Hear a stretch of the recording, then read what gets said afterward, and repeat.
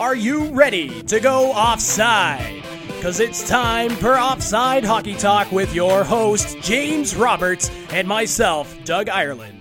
We are back with another awesome, almost the end of summer interview with the one and the only Terry Koshan from the Toronto Sun. He is the beat reporter for the Toronto Maple Leafs, and I want to thank him again for taking the time. Terry, how is your evening going? Going good, guys. Last week of summer now, and camp around the corner and everything else, so it's good. Everything's going well. And I have to say, my co-host as always, Doug, how is the night treating you? It's doing good. I'm going to echo the talk about the camp. You know, you got kids coming out of their camps off in the woods, and they're going into their hockey camp. So it's that special kind of year, special time of year, I should say. Well, Terry, what we do with most guests is obviously everybody who knows the Leafs knows who you are. But for someone who may just read your articles and glaze over, who actually writes the awesome articles, who are you and what do you do for the Maple Leafs and how do you cover them? Well, I've been around the team since 2000. I covered the OHL before that at the Sun. I kind of lucked out, guys, because when St. Mike's came back in the Ontario Hockey League, then followed by Brampton and Mississauga a year later in the late 90s, I kind of took that, hit the ground running, joined the Leaf beat in 2000, came off it for 2 or 3 years about 9-10 years ago, and was back on in 2010, 2011. So been doing it since. Love it. I've seen a lot with this club, starting with the great Pat Quinn teams in the early 2000s through a bit of a Death Valley in recent years, and now this resurgence, the talents of guys that we just haven't seen before on this team. So it's exciting. It's a great team to be around. It's a good locker room for us, a good dressing room, I should say, because I am Canadian, not American.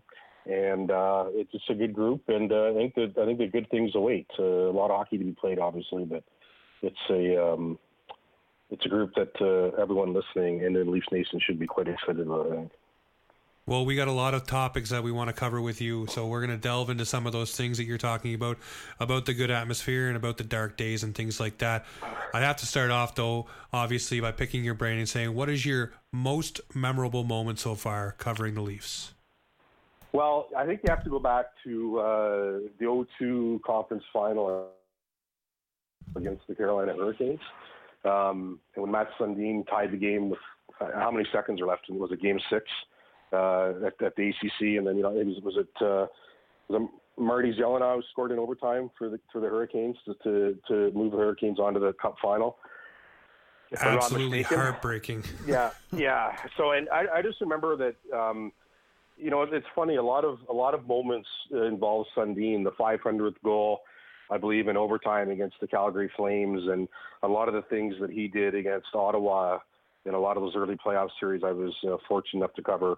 Alexander Mogilny, who until Mitch Marner and Austin Matthews came along, was the most talented Leaf I had seen in person, bar none. The guy was just a real treat to watch and a treat to cover. But I would say that.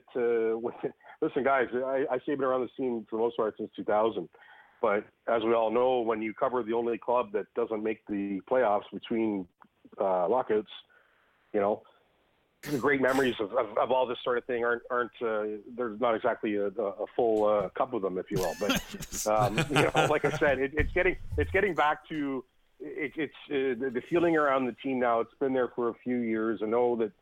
Knocking on the door in the playoffs and meeting the Bruins and things that have happened. But, and again, if you're talking about more recently, covering Austin Matthews' first game in the NHL when he did what he did in Ottawa a few years ago, that's crazy. I don't think we'll ever see anything like that again. I could be wrong, but in our lifetimes, I doubt it. The comment from Connor McDavid was the best. What's that? I said the comment from Connor McDavid when Austin Matthews scored his 4 goals was absolute gold. What did he say again? So when Austin Matthews scored those goals, they went over to Connor McDavid and they asked him, what do you think of Austin Matthews' debut? And he goes, well, there's all of us in the NHL, and then you have Austin Matthews. Basically referencing the fact that the guy goes out and scores 4 goals, and I'm Connor McDavid who just scored, over 100 points and, But it doesn't matter because this guy comes in the league, scores 4 goals. So, it was just the way he put it. And listening to the interview from Connor was just the way he said it. You could tell he was like, this guy's he's coming in with something special. Oh yeah, and the other two things I remember from that night are A, Matthews being more pissed off that he let his guy go in overtime. The Leafs lost that night. Yep. And B, I think it was, well, I don't think it was, Roberto Luongo at that night tweeting something about, Rhymes is going to play all the games against the Leafs this year. And I think the recognition from the NHL, the recognition from across the NHL, like you're saying, McDavid and all this sort of thing, it was just, and it's one of those things that you're watching and going, okay, so he scores, and then the manner in which he scored those goals, you guys remember. I mean, the one where he picked Carlson's pocket, and there was another one where he went through the whole team, and I think the 2-on-1 was the fourth. It was just something to watch, and one of those things as it's unfolding, you're not quite sure what you're seeing. Other than that, it's beyond impressive. I think it's one of those moments where, in order to find something truly comparable, you have to go out of the sport. Like I would say, the only thing that comes close would be the way Bichette has performed coming in with the Blue Jays. I think that's what comes to mind. At least there's just not a ton of parallels to see that level of skill that early in a player's career. No, and debuts, and he goes on to have the season that he does, and we'll see. This is the start of 5 years now, and we'll see where it goes. But the potential with himself and Marner, and of course several others, is unlike anything we've seen in this market for a long time, if ever. No, we finally got some talented players. And I'm going to reference the Joe Bowen line, which I thought maybe you would as well, Terry. When you asked Joe Bowen his memorable moment, his favorite memorable moment, he says it hasn't happened yet because the Leaf hasn't won the Cup. They haven't done that big thing. And he said he can't wait to call that. So that seems to be a prevailing thought amongst a lot of people, especially when you hear Joe Bowen say it. So that's why I thought I'd ask.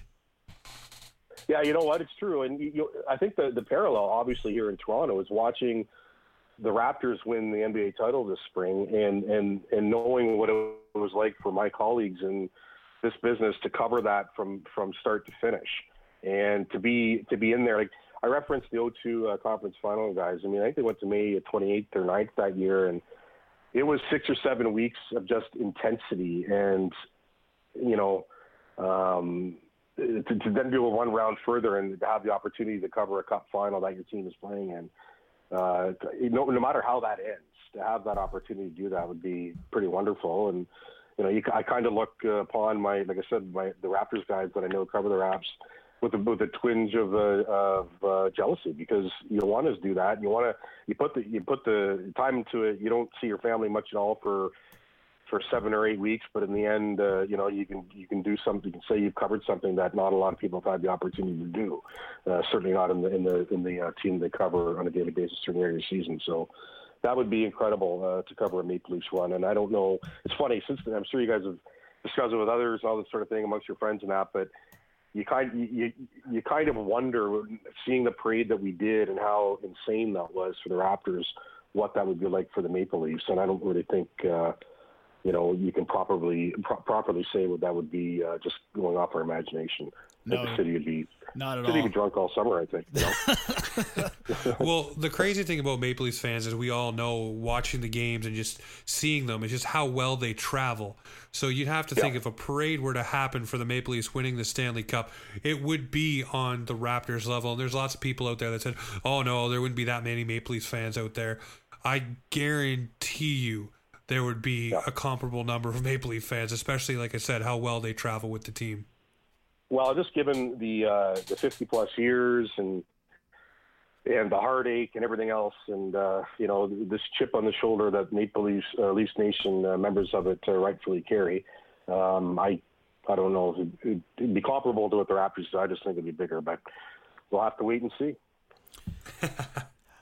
Terry, I'm wondering, you've covered a lot of different players and stuff over the years and coaches. Yep. Is there a particular player or coach over the years that you cherished getting sound bites from, or that you particularly enjoyed getting to hear from? Yeah, Pat Quinn, no doubt. For me, it's a young guy coming in, like I said, in 2000, starting when I did, and it was a veteran club, as you guys would remember, but just to be around Pat Quinn, I mean, we used to say, and we still do when we talk about those days, that he could speak to us for, say, 12 minutes after a practice, and you get back to the office to write and or whatever, and 10 of those minutes would be gold, and you'd end up leaving things on the cutting room floor, as we might say, because you couldn't use it all. And Quinn just had a way about talking. It was funny. There was always this idea that Quinn didn't enjoy speaking to reporters and didn't like it. But he was so damn good at it, and really broke the game down well. And like I said, for a younger guy like myself coming in and covering a team like that to start, it helped a lot. And you know, I was lucky. I talked to Pat a few times after the Leafs let him go, and just a really good, solid man. And you know, it was tough a few years ago that his life ended the way it did. But I don't know if it's because he was the first coach that I covered with the team, but certainly I would put him at the top of that list. Not to say that the men who have come after him and there's been anything wrong with them.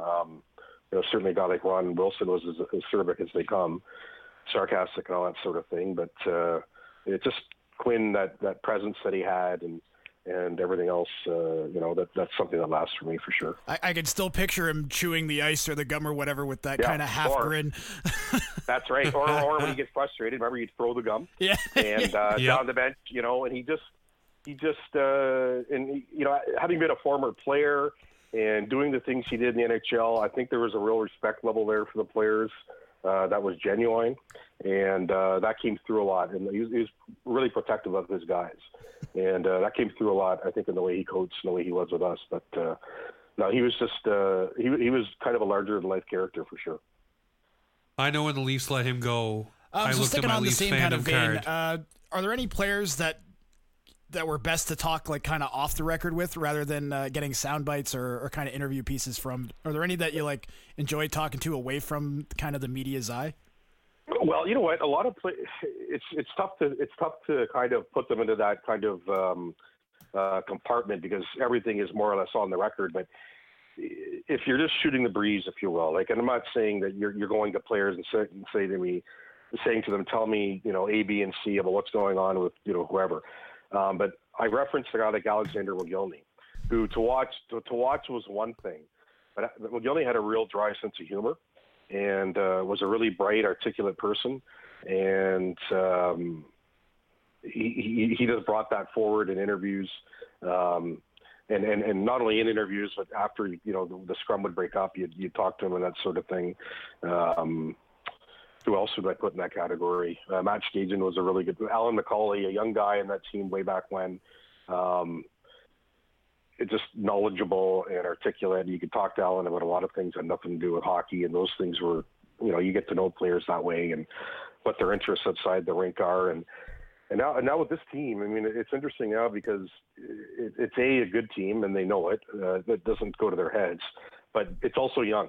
And I think that goes a long way as well. And I think we're getting to know the players a little more now than we might have in the past. As much as we say that soundbite, their coach and all this sort of thing, they're conditioned to deal with the media, you still get to know guys to a greater degree, I think. And that's why I can say with confidence it's probably the best team I've covered in nearly 20 years.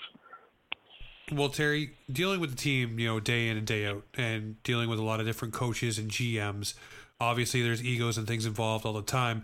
Was there ever, without naming any names, was there ever an era where it ended with a coach or GM and you were just like, okay, that was needed. That needed to happen and we need to move on, either because of a dark cloud or just because of the way the team was going? Was there ever a moment that felt that way? One situation for me was I didn't like what they did to Horacek, but I definitely think that they needed to move on from him as quick as possible. But I'm wondering, in your time, is there ever a situation you've seen where you're like, yeah, this team needs to move on and move forward? Well, I think the Ron Wilson era was probably that. Listen, a guy like Horacek, you're right. We knew that they were moving on. Peter knew that they were moving on. I mean, that was a fait accompli, I think, months before it happened. Like, I'm trying to think now, how many months was Horacek even lead the head coach? And, you know, and any, but the thing was, guys, the funny thing is about Horacek is he gave us one of the best quotes in the past couple of decades, did he not? About remember what he said about the meter the one night? Oh yeah. The quote unquote the give a crap meter, but of course Horacek was a little more descriptive. Listen, but, how many coaches and GMs have used that since then, and how many media pundits have used that now? It's basically a new stick, right? It was great. And you know what? As far as you know, the way the Pat Quinn era ended was unfortunate for Quinn, of course. I mean, the Leafs, I think they missed the playoffs by two points that year. We knew that when Paul Maurice was hired to coach the farm club, what was happening. I think that was in the cards for quite a bit. And then, I think the whole Wilson issue, when all that came to a head too, and was it the fire Ron Wilson chance at the last home game at the ACC?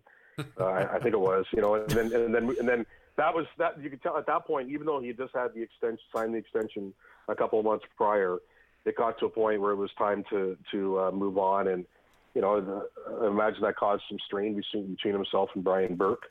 And that, of course, led to the Randy Carlyle era. But no, I think that for me, that was probably the one that comes to mind for sure. Well, for you, I know you've done a lot of looking at this team. We talked about Austin Matthews not but a few minutes ago about the debut, and I don't know if there's anything that could possibly top that. But in your mind, is there one moment that instantly stands out in your head about this team?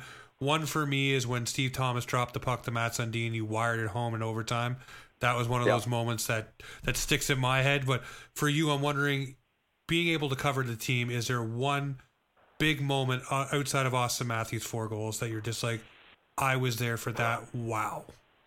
Well, I don't know if I'd probably, like I said, probably some of those early, the Nieuwendyk 2 goals on Patrick Lalime, Corey Cross's overtime winner against Ottawa.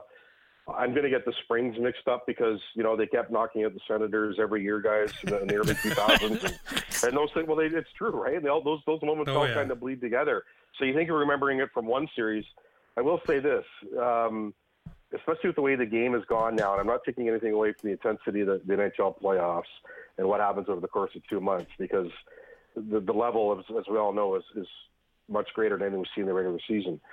But it's not a moment, it's a series. I don't think we'll ever see, again, it has to be special circumstances, what happened to the Maple Leafs and the Islanders. What year was that? Was that 02? It was 02, I think. The series was a bloodbath. It was a bloodbath. And yeah, you're talking about the one where Pekka and Corson and... Well, Pekka, Corson, who were the Islanders involved? Webb, Eric Cairns was on that team. It was mean. It was nasty. It was just something to watch. And those games, I remember on Long Island. I mean, the hotel there at the Marriott is across. A lot of people know is across the parking lot from Nassau County Coliseum. And one of the games, I can't remember which one. I looked out in the afternoon. There's tailgating going on and everything, and some guy rides in with a Canada flag. It's ripped from him, and before you know it, it's burning on the ground. I remember thinking, I got to walk across this parking lot to get to the game in about 3 hours. And it was just, but that whole series is like something that came and went, because I don't think we haven't seen it like that since.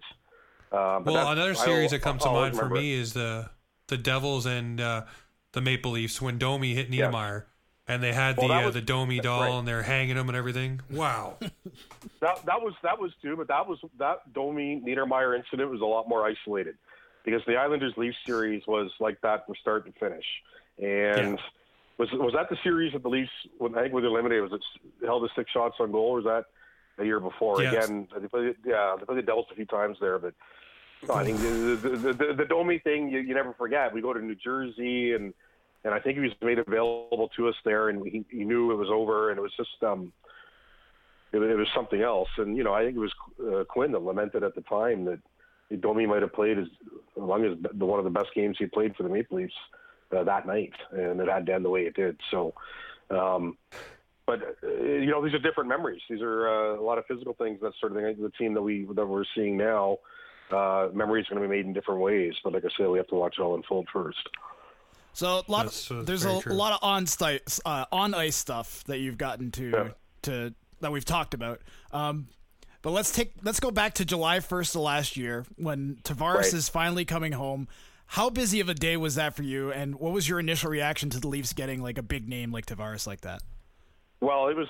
I think it was a lot like everything else. This has never happened before in Toronto, where the guy comes to the Maple Leafs. Yep. Period. And has no.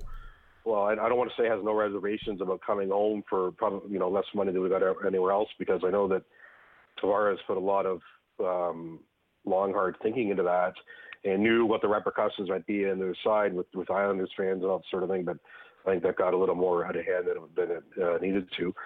But I remember that day, you know what's going on. There was the tweets, of course, from himself, you know, sleeping in the Maple Leafs covers and all that sort of thing. And it's also a crazy photo.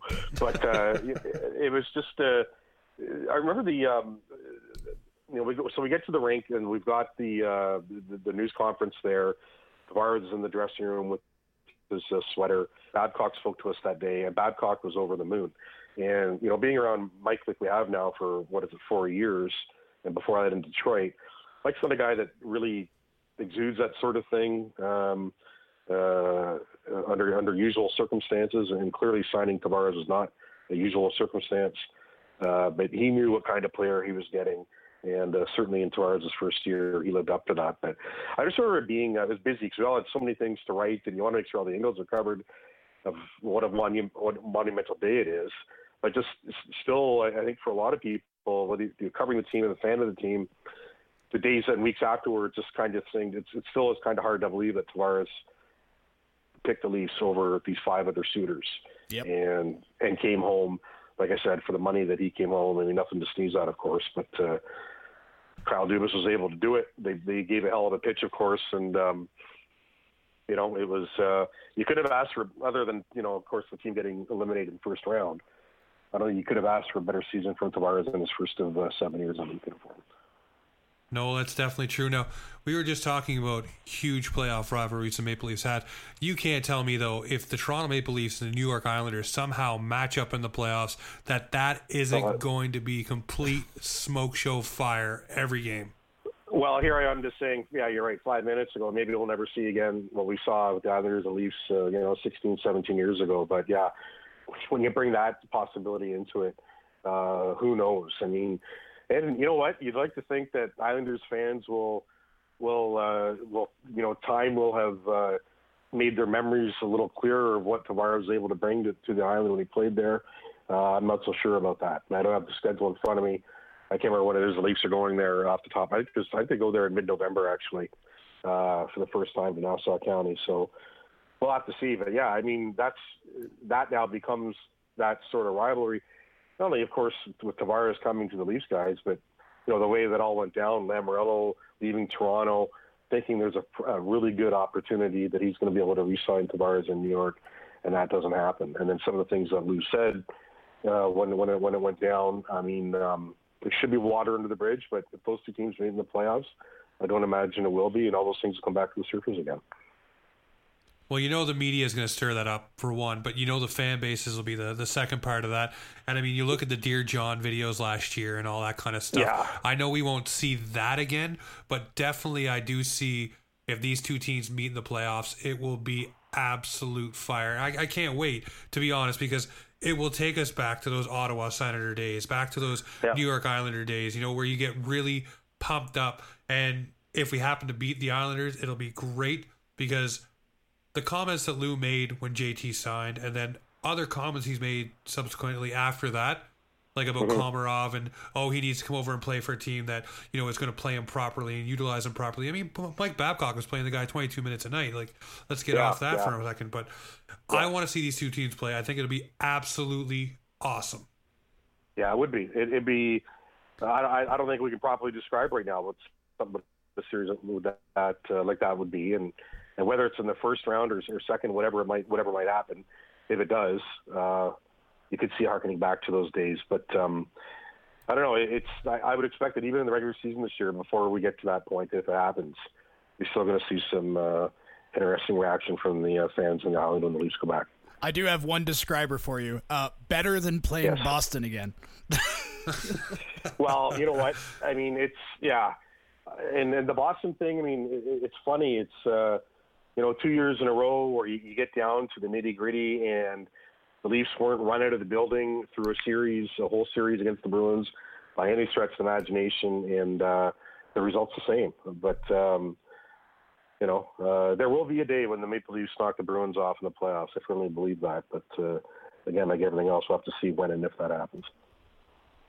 Well, Just to touch back on JT for 1 second before we jump into the old Bruins and coaching and stuff. Last year, with John Tavares finally coming home, it was lined up last year to make it feel like something really special. Obviously, the hometown boy coming back. But then you had the Nylander situation with him sitting out. Right after that, you have Matthews sign. Then Marner come out with his agent and cause a little bit of a hoopla. And from your perspective, covering the team in the locker room and being around them the whole time, did us as fans, did we blow it out of proportion, or was it really a year that never really got off on the right track and kind of had a dark cloud the entire year? Or did we just, like I said, did we blow that out? Yeah, I don't think there was a dark cloud at all. I mean, you're talking to a guy who was covering the team in the Kessel era when it was a dark cloud at all times for legitimate reasons, because they weren't any good, and there was a lot of negativity in the room. I never had that sense last year. I think that, as far as the Nylander situation went, I thought it was great that Kyle Dubas came out, but whenever it was, I can't remember, it was when Nylander signed at the end of the year, he might have reiterated it, but you don't want to, there were things we could have done to kind of prevent us from going down that path had we done them properly, and didn't like that it went to December 1st and all this sort of thing. But no, I didn't have that sense being around them that there was something like that. It was a situation, of course, that didn't get much better just from the Nylander stance, because they didn't have, a great season. What he ended up with 7 goals, I think, and 27 points. So I think he's going to hit the reset button and be much better this year. I don't think there's any doubt about that. But no, what happened at the end, you look back, you get Kadri again getting suspended, you lose to the Bruins again. In hindsight, it might appear that way, but as the season was happening, I didn't have that feeling. Kind of talking on the same subject of blowing things out of proportion, we're kind of wondering if maybe we're guilty of the same thing, and we're wondering what the mood covering the team when Babcock made the comments after the Muzzin trade, and then with the depth signings, like, was it business as usual, or maybe did some people kind of emphasize those comments a little bit much? Yeah, are you talking about the base? Was when they signed Muzzin, he more or less said, "Okay, well, I guess we'll take this and work with it." I mean, it was that's what, not the right-handed shot that Babcock coveted and all this sort of thing. I can't speak for Kyle Dubas. I can't speak for what goes on behind closed doors between the two of them. My assumption would be that it wasn't that couldn't have gone over too well. And then at the end of the season, when Dubas really surprises everybody, when the Babcock question comes up and he says, "Well, like everyone else, you need to reevaluated," obviously the eyebrows went up and said, "Okay, interesting. Where is this relationship?" But I'm curious to see where that goes going forward now. And, if you buy into the idea, if the Leafs don't get, to this spot in the playoffs, is Babcock gone? Will he be gone? We don't know that right now. But having said all this, Dubas has come out since and given Babcock a real vote of confidence. But having said that, guys, so the Leafs know what they have in Mike Babcock. They know he's outspoken. As much as Babcock saying that publicly might have ruffled some feathers behind closed doors, I don't think it came as a shock to a guy like Kyle Dubas or Brandon Pridham or anyone else with the management team that Babcock was being as honest, if you will, that he was with us, because I would imagine, like I said, they get that to a greater degree when they're discussing the team as a whole in their offices, which they do a lot. And, the whole idea of whether they get along and all this sort of thing, I can't speak to that, but I do know that the communication between the two is more or less constant. And that's what you want in a coach and a GM. And you have to understand they're not always going to see eye to eye. You wouldn't want them to, I think. You're going to get more creativity if you're butting heads every so often. But, that was interesting. That raised eyebrows for sure when they got Muzzin. And it wasn't a knock against Muzzin, the player. I think Babcock really likes him. I'm curious to see how Jake Muzzin, as veteran as he is coming in, I think it's a good thing for Leafs now is able to start from day one training camp, learn under Babcock, learn under partly a new coaching staff and go from there. And maybe with Ron Hainsey gone now, Jake Muzzin takes on more of he will take on more of a veteran leadership role on that blue line. But having said all this, I don't think it hurt the player either. There wasn't a personal thing there, but it was so curious at the time that it was said. The way that it was. Yep. Well, the other part to that was obviously, Babcock came out and said things about Tampa and other teams that have all this depth, and That's now right. you see in the off season, Kyle Dubas go out and get that right-hand shot defenseman that Babcock was kind of barking about when that trade happened. And then the slew of depth signings that the Leafs did. I mean, you look at them, Nick Shore, Kenny Agostino, Jason Spezza, you keep going down the list. There's all kinds of guys these guys have added. Now, basically, I think it's Dubas pushing his chips into the middle saying, hey, I've now given you everything you've coveted. Please do something with it. Yeah, you've got even a guy like Ilya Mikheyev, who I think is going to get a long look, and I expect starts the season on the team from the way Babcock has talked about him, and the few times we've had the opportunity to speak to Mike in the offseason, the draft and this sort of thing, saying that he's going to be a piece for them. So, yeah, I would agree with that. And it's not just bringing in Tyson Barrie. You hope that a guy like Cody Ceci, 25 years old, to bring him more than he was bringing to the Ottawa Senators. Travis Dermott's a bit of a dark horse right now, guys, with coming back from the injury and all that sort of thing. But you're right. Dubas has put a lot of these pieces in place for Babcock, and not only for Babcock, really, but obviously for the team. And, one thing you have to like about the things that have happened in the offseason is I think they're going to miss Nazem Kadri. They're going to miss that spirit that he brings. You can look at him and see you have a Koshan, you're an idiot. The last 2 years, he hasn't been there for them in the playoffs because he put himself ahead of the team and got himself suspended. That's true. But I think that there's going to be an element missing with Kadri. Having said that, you have not touched the core of this team to make these improvements. You have Austin Matthews. You're going to have Mitch Marner at some point. You have Morgan Riley until the cows come home. You've got Frederik Andersen in goal. Nylander, the contracts that Johnson and Kapanen were signed to were great.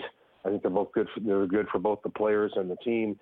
So you've made substantial changes to this roster, and I wouldn't even mention Tavares because we know he's obviously part of this. Kerfoot's another guy that I think we shouldn't sleep on either. You made substantial changes to this roster, but you've kept those core ingredients in place. And obviously, we all know there's still a bit of maneuvering now to get Marner done. I think that will be done, but the pieces are there, and the pieces are there to make the improvements defensively. I think even a guy like Jason Spezza, that veteran presence that Spezza is going to bring to the locker room, or said it again, the dressing room will go a long way. But one of you said that the things are there now for Babcock to really use them properly and excel, and I think that I would agree with that. To touch on Cody Ceci for just a second, a lot of people seem to say that he was overplayed in Ottawa and put in the wrong positions, and Mike Babcock may be able to straighten his game out.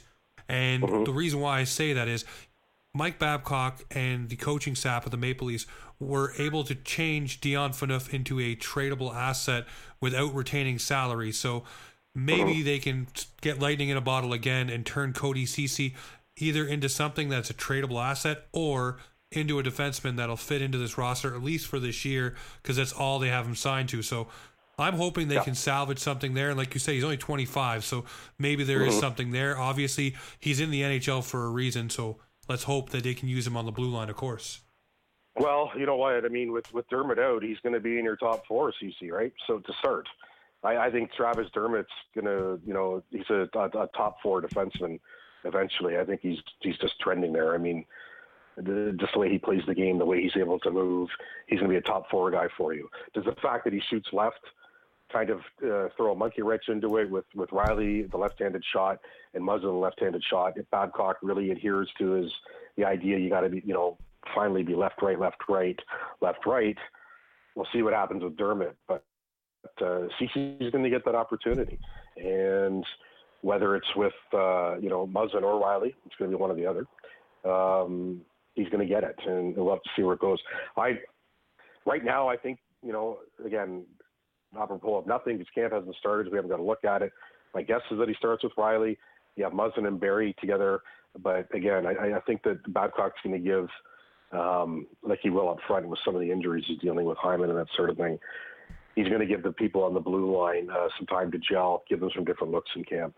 And, the eight exhibition games, so plenty of time to do that. But, we like what Barry's going to bring, but I think there's, like we've said, there's potential for CC to add something as well. For sure. Well, you talked a moment ago about Mikheyev and the hype surrounding him, and obviously you're seeing the pictures with Babcock and him going around the city, and his agent touting, saying, hey, guess what? This guy should be negotiating his next contract because he's going to be that good.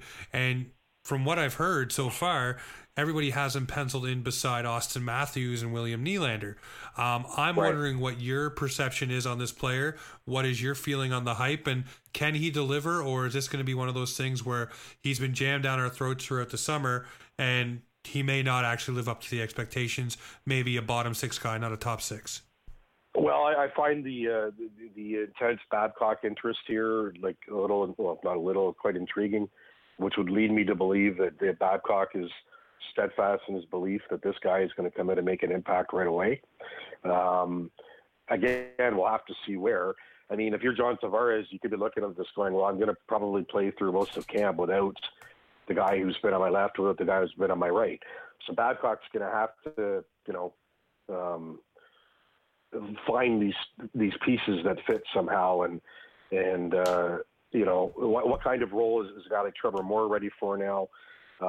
We've discussed what Johnson and Kapanen can bring, both scoring 20 goals last year. I think they're capable of hitting upward of 30, considering who they're going to be playing with. So it's going to be one of the more intriguing parts of camp, guys, is where this big kid fits, and whether he is still with Matthews or Tavares, the foot probably, or possibly on the third line when Hyman comes back, when Marner is signed in uniform and doing the things he's able to do. So, you talked earlier about the depth that the Shores could bring. Even the guy like Nick Patan from last year, Kenny Agostino, Gauthier still in the mix, among others. But I think Mikheyev might be just a step above that, but he's got to prove it. Babcock, you have to remember too, we can think all these things now and have these beliefs and these ideas, and you could get a napkin out and throw in pencil some of the line combinations you think Babcock's going to come up with, but the kid's going to have to earn it, and he's going to have to earn it and stay there. And I guess the question for that will be what kind of leash he gets if we don't see that through the exhibition and perhaps for start of the regular season. But like I said, given Babcock's interest in him, he's going to get a much longer look than maybe a lot of these kids that come over from Europe might get initially. Well, Terry, you just mentioned Marner a moment ago. And yep. I believe you said that, kind of almost taking it for granted. I don't even want to say that, but you mentioned that he would be suiting up. I'm wondering if you think he's going to sign before the season starts, before training camp starts, or is he going to be another holdout like Nylander was? Listen, again, I've talked to Darren Ferris a few times over the summer. He's cagey. That's fine. I don't get the sense that we're going to be talking about this on the night of November 30th and whether Marner's going to sign by 5 o'clock the next day. I think it'll be done much before then.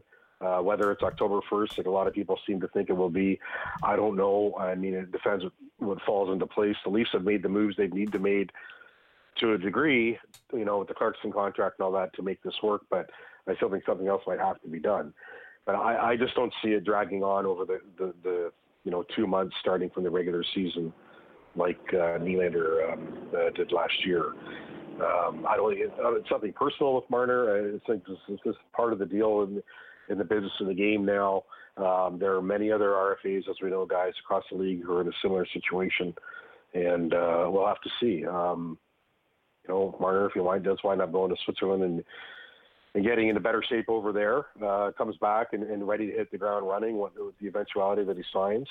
Great. Like I said, I think it's going to happen, but when is a really big question mark. And I'd hate to surmise one thing and have it be something else completely, but I don't think he's going to be there for camp. Put it that way. if he goes overseas and trains, I hope he doesn't pull the Nylander and come back a little bit round around the edges. Well, Mitch. I don't know. You know what? I don't see that happening. And you know, it's something that this whole Europe thing. I mean, you're going to probably get the best. You know, theoretically, the best kind of training you can. I mean, it's a lot better. Nothing to take away from any of the major junior clubs in our country, but it serves a player's purpose better to go do that sort of thing to skate with, you know, a team down the road at the major junior level. But no, I don't think that would have to be a worry with Marner. I think that, you know, no matter where he goes or what he's doing, he's going to be awfully close to being ready when he does sign eventually. So, given that you think Marner's going to sign, I agree entirely. Yeah. I would hope that he'd sign before training camp, but I know that might not be too realistic.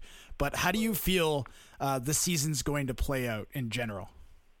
Well, I think the Leafs, you know, if you look at what some of the other teams have done in the conference, I don't think the Leafs are in jeopardy of I'm not trying to say that, but a team like the Florida Panthers, they're you know, they made the improvements to get into a playoff spot. The Buffalo Sabres are, you know, full of piss and vinegar. I think that they think they're going to get the same area too. But you know, it's hard to envision the you know, the Leafs not being a top 3 finisher within the division again, unless there are catastrophic injuries that we don't foresee at this point.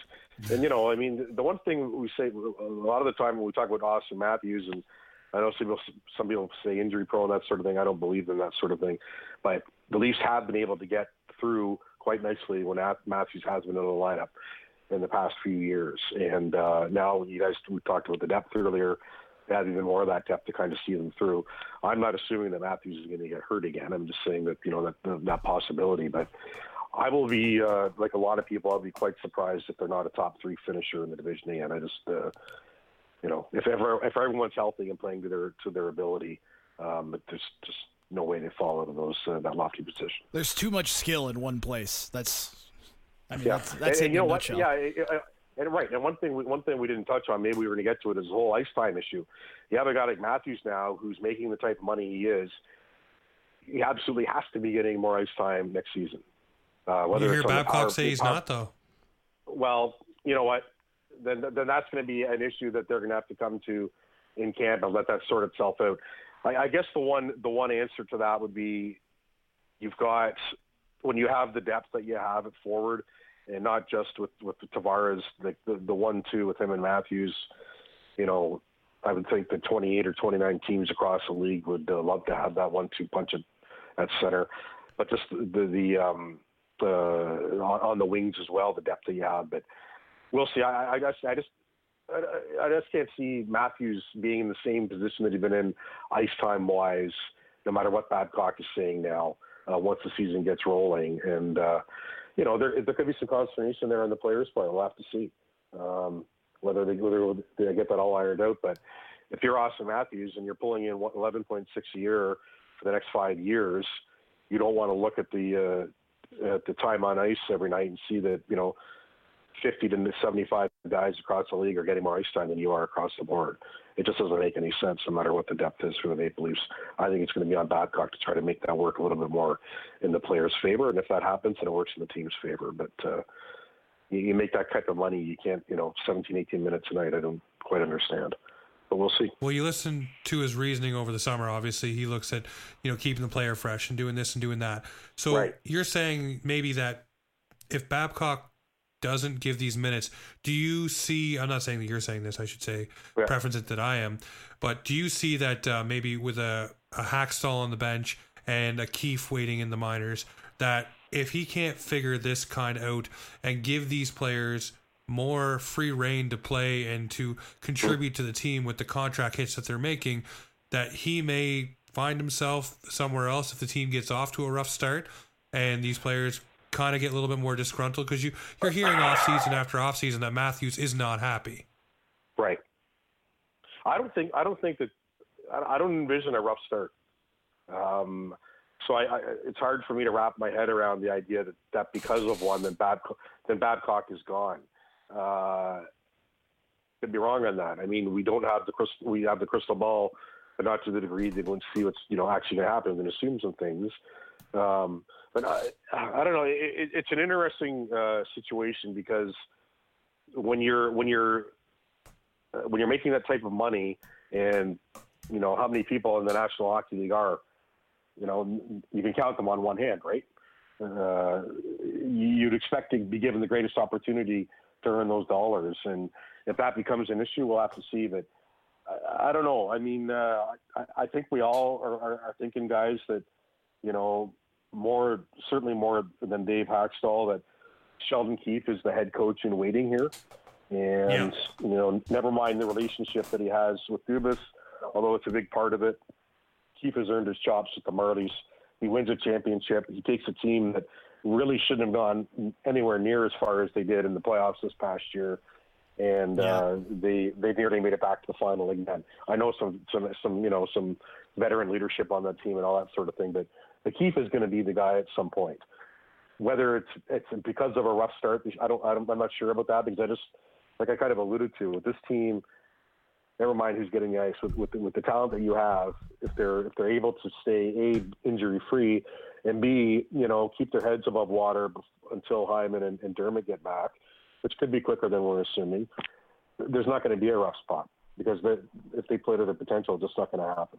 I think more the Babcock question for me, guys, comes into the playoffs. How far do you get? I don't want to say who do you lose to. You lose to the Bruins again in the first round, and that question I think becomes moot. But how far do you get? Who eliminates you? All this sort of thing. I mean, if the Leafs they go to the conference final next year and they lose in 6 or 7, Babcock's back. I mean, there's no doubt about it. Oh, yeah. Let's see how you make a coaching change at that point. If you go out in 7 against the Boston Bruins or the Tampa Bay Lightning or whoever, then perhaps that's completely different. But I just see more. If Babcock does come into question, for me, it's more next spring, post playoffs, if it even comes to that. Not so much in November or December. Well, it's such a results-driven business. So, I mean, and the biggest time to get the results is when you have a team like the Maple Leafs right now, with all the talent they do, they have to do something in the playoffs. So, you're right. So, I mean, maybe I'm a little bit quick to the jump to say, well, I want to see Keefe. And I say Keefe because of all the relationships with the players he has on the team as well that have groomed and come up. You look at Kapanen's, you look at... the Janssens, you look at Dermott's, and go on and on and on. I mean, the relationships are there, obviously, with Dubas too. So I agree with you. The playoffs will be the barometer, and if he can't, well, then we'll see what happens. Yeah, like I said, I just don't see this club as it's put together now, stumbling out of the gate. I know that and having said that, you look at the Leafs schedule, you'd have some interesting opponents to start in October, but. I mean, they should be better than a lot of opponents on most nights, and that should then lead to victories. But like I said, stranger things have happened in this game, but I'm just looking forward to the start of it so we can actually stop talking about some of these things, to be quite honest with you. Yeah. And get this team on the ice and see what it's capable of, and how all this depth fits and all that. I mean, it's just, like I kind of said earlier, it's an exciting time, and I think this team is going to be... do some good things this year. It is going to be a very exciting time. The last thing I want to touch on you with, Terry, is the dreaded RFA question. We see what happened now with all of the RFAs still sitting out across the league. Is this going to be the new norm of the way the players are going to do business? And soon it'll be such a commonplace that we won't even bat an eye that a guy is sitting out. And I asked this because you listen to Connor McDavid and the comments that he made about signing and making sure it was done so he didn't miss camp, so he was involved with the team. I'm wondering what your thoughts are on the RFAs, and is this going to be the way it is? Or should players take Connor McDavid's lead and learn that you need to be there and ever present with your team to make sure you're taking the right steps to get bigger and better? Well, I would think that if you're an RFA, you would sit up and take notice no matter what Connor McDavid is talking about. And as these sorts of things apply to them, you would really listen to what he's saying. But that's easy for us to say. On an individual basis, I mean, although there is this group of them right now, and all of them excellent hockey players whose teams will be not as good as they could be with these guys not signed, it comes down to the individual. And it just so happens right now that, there are, how many of them right now in the same boat? Is it 7 or 8? I don't have the names in front of me, but it's up there, right? And it's quite a substantial list. Yeah, it is. I mean, and is this an anomaly going forward?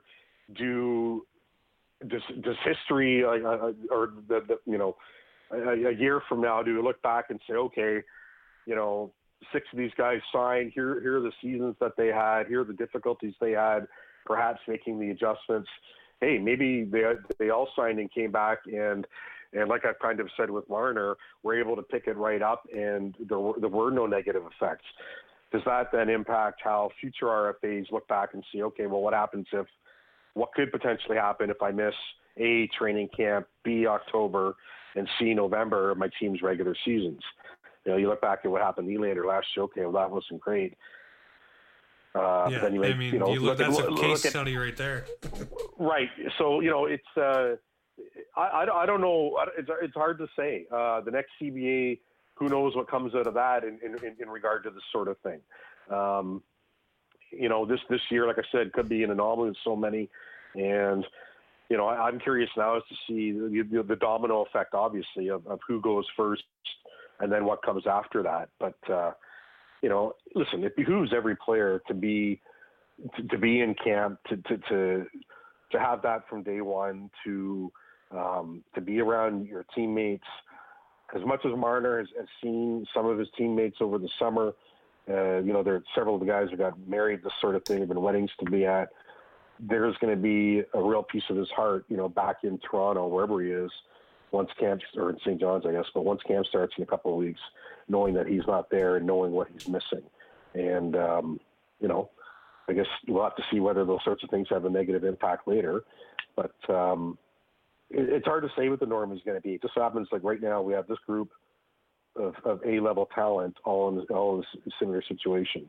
And, perhaps other RFAs, like I said, will look back at this and say, okay, here's what I think I have a better idea of what I'm going to do because of what happened with this group in 2019. Hard to say, but I would imagine that'll have a little bit of an impact. No, definitely. Well, it's something we'll see, like you said, when the dominoes start to fall and who starts to sign. But Terry, I want to thank you very much for taking the time with us. Like I said, the hop here, it's been a little bit of a back and forth trying to get on, and I really appreciate you taking the time.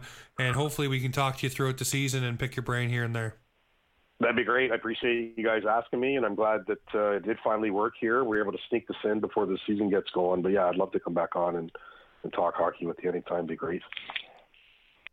That was Terry Koshan. He is the beat reporter for the Toronto Maple Leafs for the Toronto Sun. Be sure to check him out all season long as he is delving into your Maple Leafs there every single day, every game. Like we said, we'll pick his brain throughout the season to get more information and to keep you up to date on things we'd like to know about the Maple Leafs. All right, guys, that's it for the Leafs Talk tonight. Have yourself a good one. Stay offside.